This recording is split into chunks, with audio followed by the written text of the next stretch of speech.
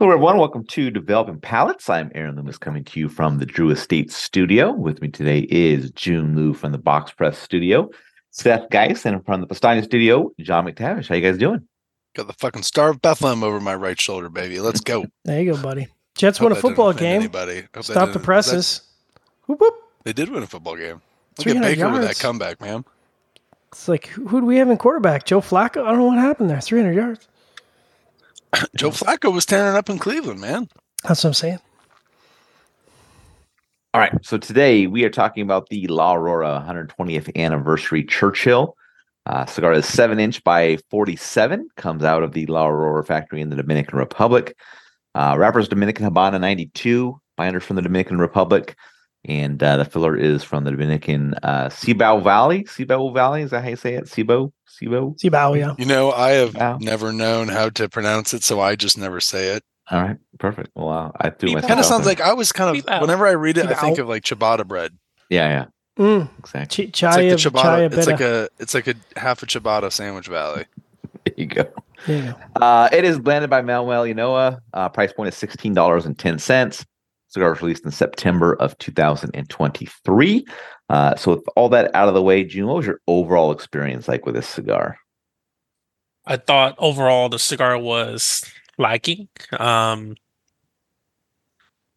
It's I got this like construction paper kind of note in mixed with cedar. It was just way too much of this like woody papery sort of a note to it. Yeah, it's just this is another one of those anniversary cigars that just doesn't hit like what most anniversary cigars don't do a good job of. All right, Seth, what were your thoughts? God, June, you make some points, but at the same time, man, it's just, gosh. Just agree. John, what do you think? Yeah, I kind of agree. Oh. I agree with you. I agree with you. So listen, there's these core flavor profiles of like mineral, barnyard leather, and I had this really strong bitter chocolate finish, which was kind of weird because it's like mineral front and then it's like this chocolate finish, and it kind of it was odd. At least I got that. But then again, it's all Dominican, so what do you expect? And that just kind of continued through the second and final third. It became a little bit more, mineral and harsh in the final third. The construction was a little off. Draw was fine. Medium in strength and body, just lacking in complexity. John? Well, Seth doesn't like a Dominican cigar. I'm definitely keyed up because I don't like it either. I mean, it was okay.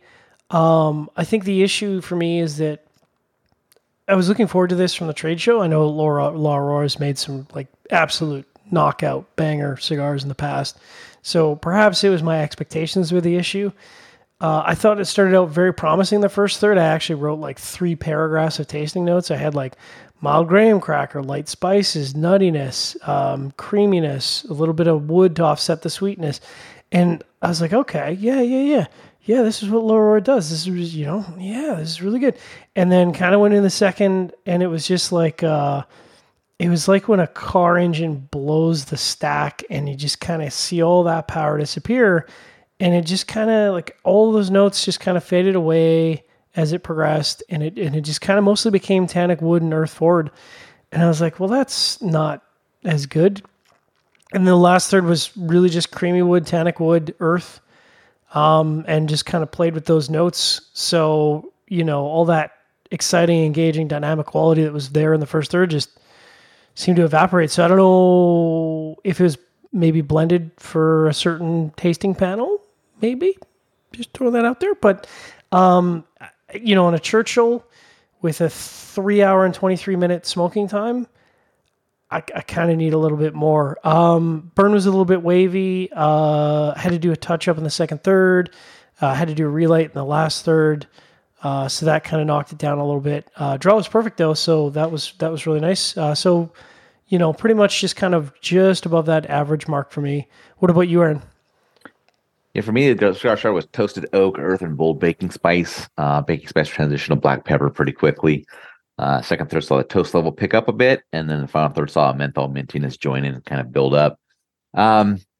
I thought the cigar had a nice start, kind of the rest of you guys did. Had a basic combination of flavors, but they were well delivered. Profile took a step down in that second third as the flavor delivery mellowed a bit and kind of just remained at that level the rest of the way. And not a bad cigar, but nothing really exciting. Didn't really deliver on what I expect from a anniversary cigar, and especially 120-year celebration. But not something I'm going to come back to.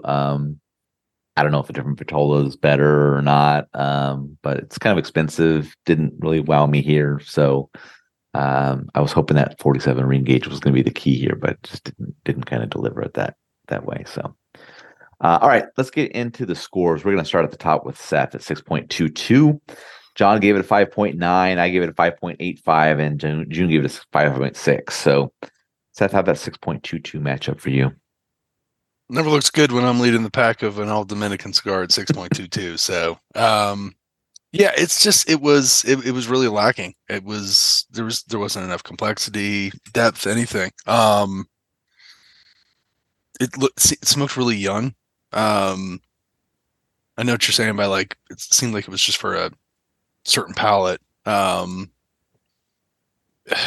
I mean, it's absolutely right. It's really disappointing for 120th anniversary. I guess they figured no one else has one, so it's not like they're competing against anyone. So it's this is what 120 years tastes like, guys. You want to know what 120th anniversary looks like? Come smoke this shit. So, yeah, but no, the price isn't. It's 1610. It's high. I'm not going to go buy it again. We're not going to go buy it, but overall, I kind of feel like, I don't know. I would have been okay if they'd priced it like 25 and made the blend a little bit better. You know what I mean? I would have got it. It's 120th anniversary. So, yeah. So, all right, John, sorry, did the score match up well? I'm so confused. Yeah.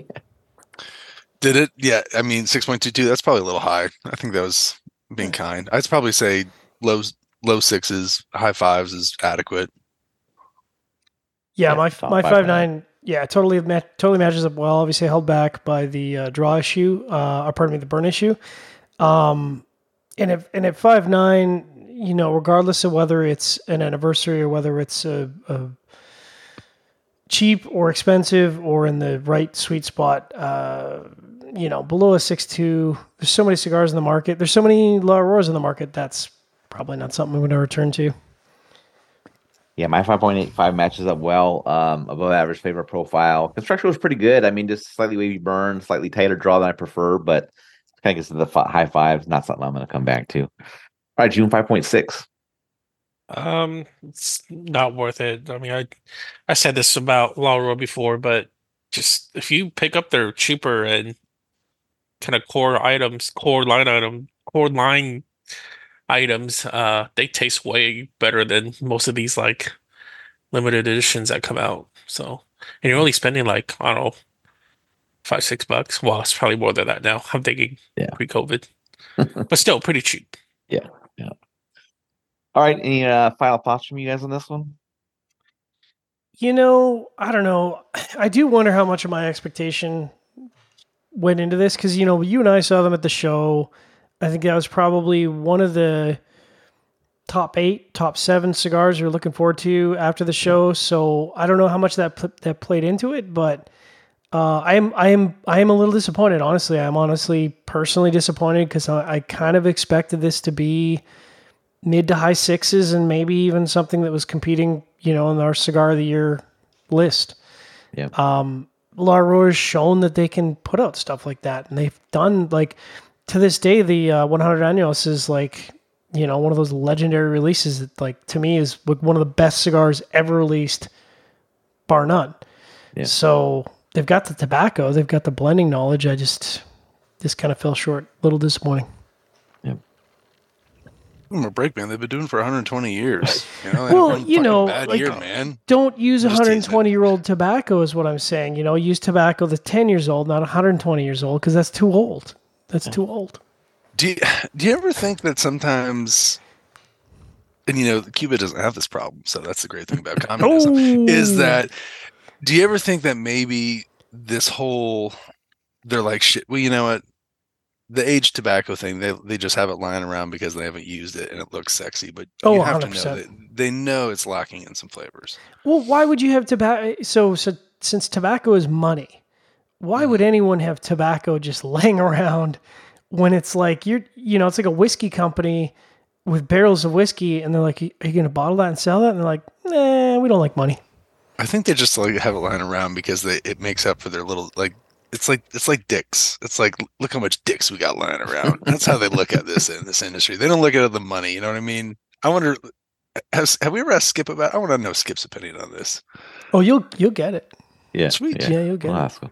He loves talking tobacco. Leftover tobacco and dicks. There you go, guys. That's an aged cigar for you. I mean, to your point, it is, because certainly, if depending on the run of cigars. So for the audience out there that aren't aware, the scale of the project determines how much tobacco you need. So if you're only doing like a couple hundred boxes, you can put in some pretty funky tobacco that really hasn't been used, or is really aged, or is special, and you've only got a limited quantity of it. That's the nice thing about doing smaller runs. If you do a regular production run, you need to not only have that tobacco, but you need to have a continuous supply of that tobacco. So it's certainly possible. It's kind of one of those funky projects where they're like, listen, we have this special tobacco that's just sitting there. We know we're going to produce so many boxes.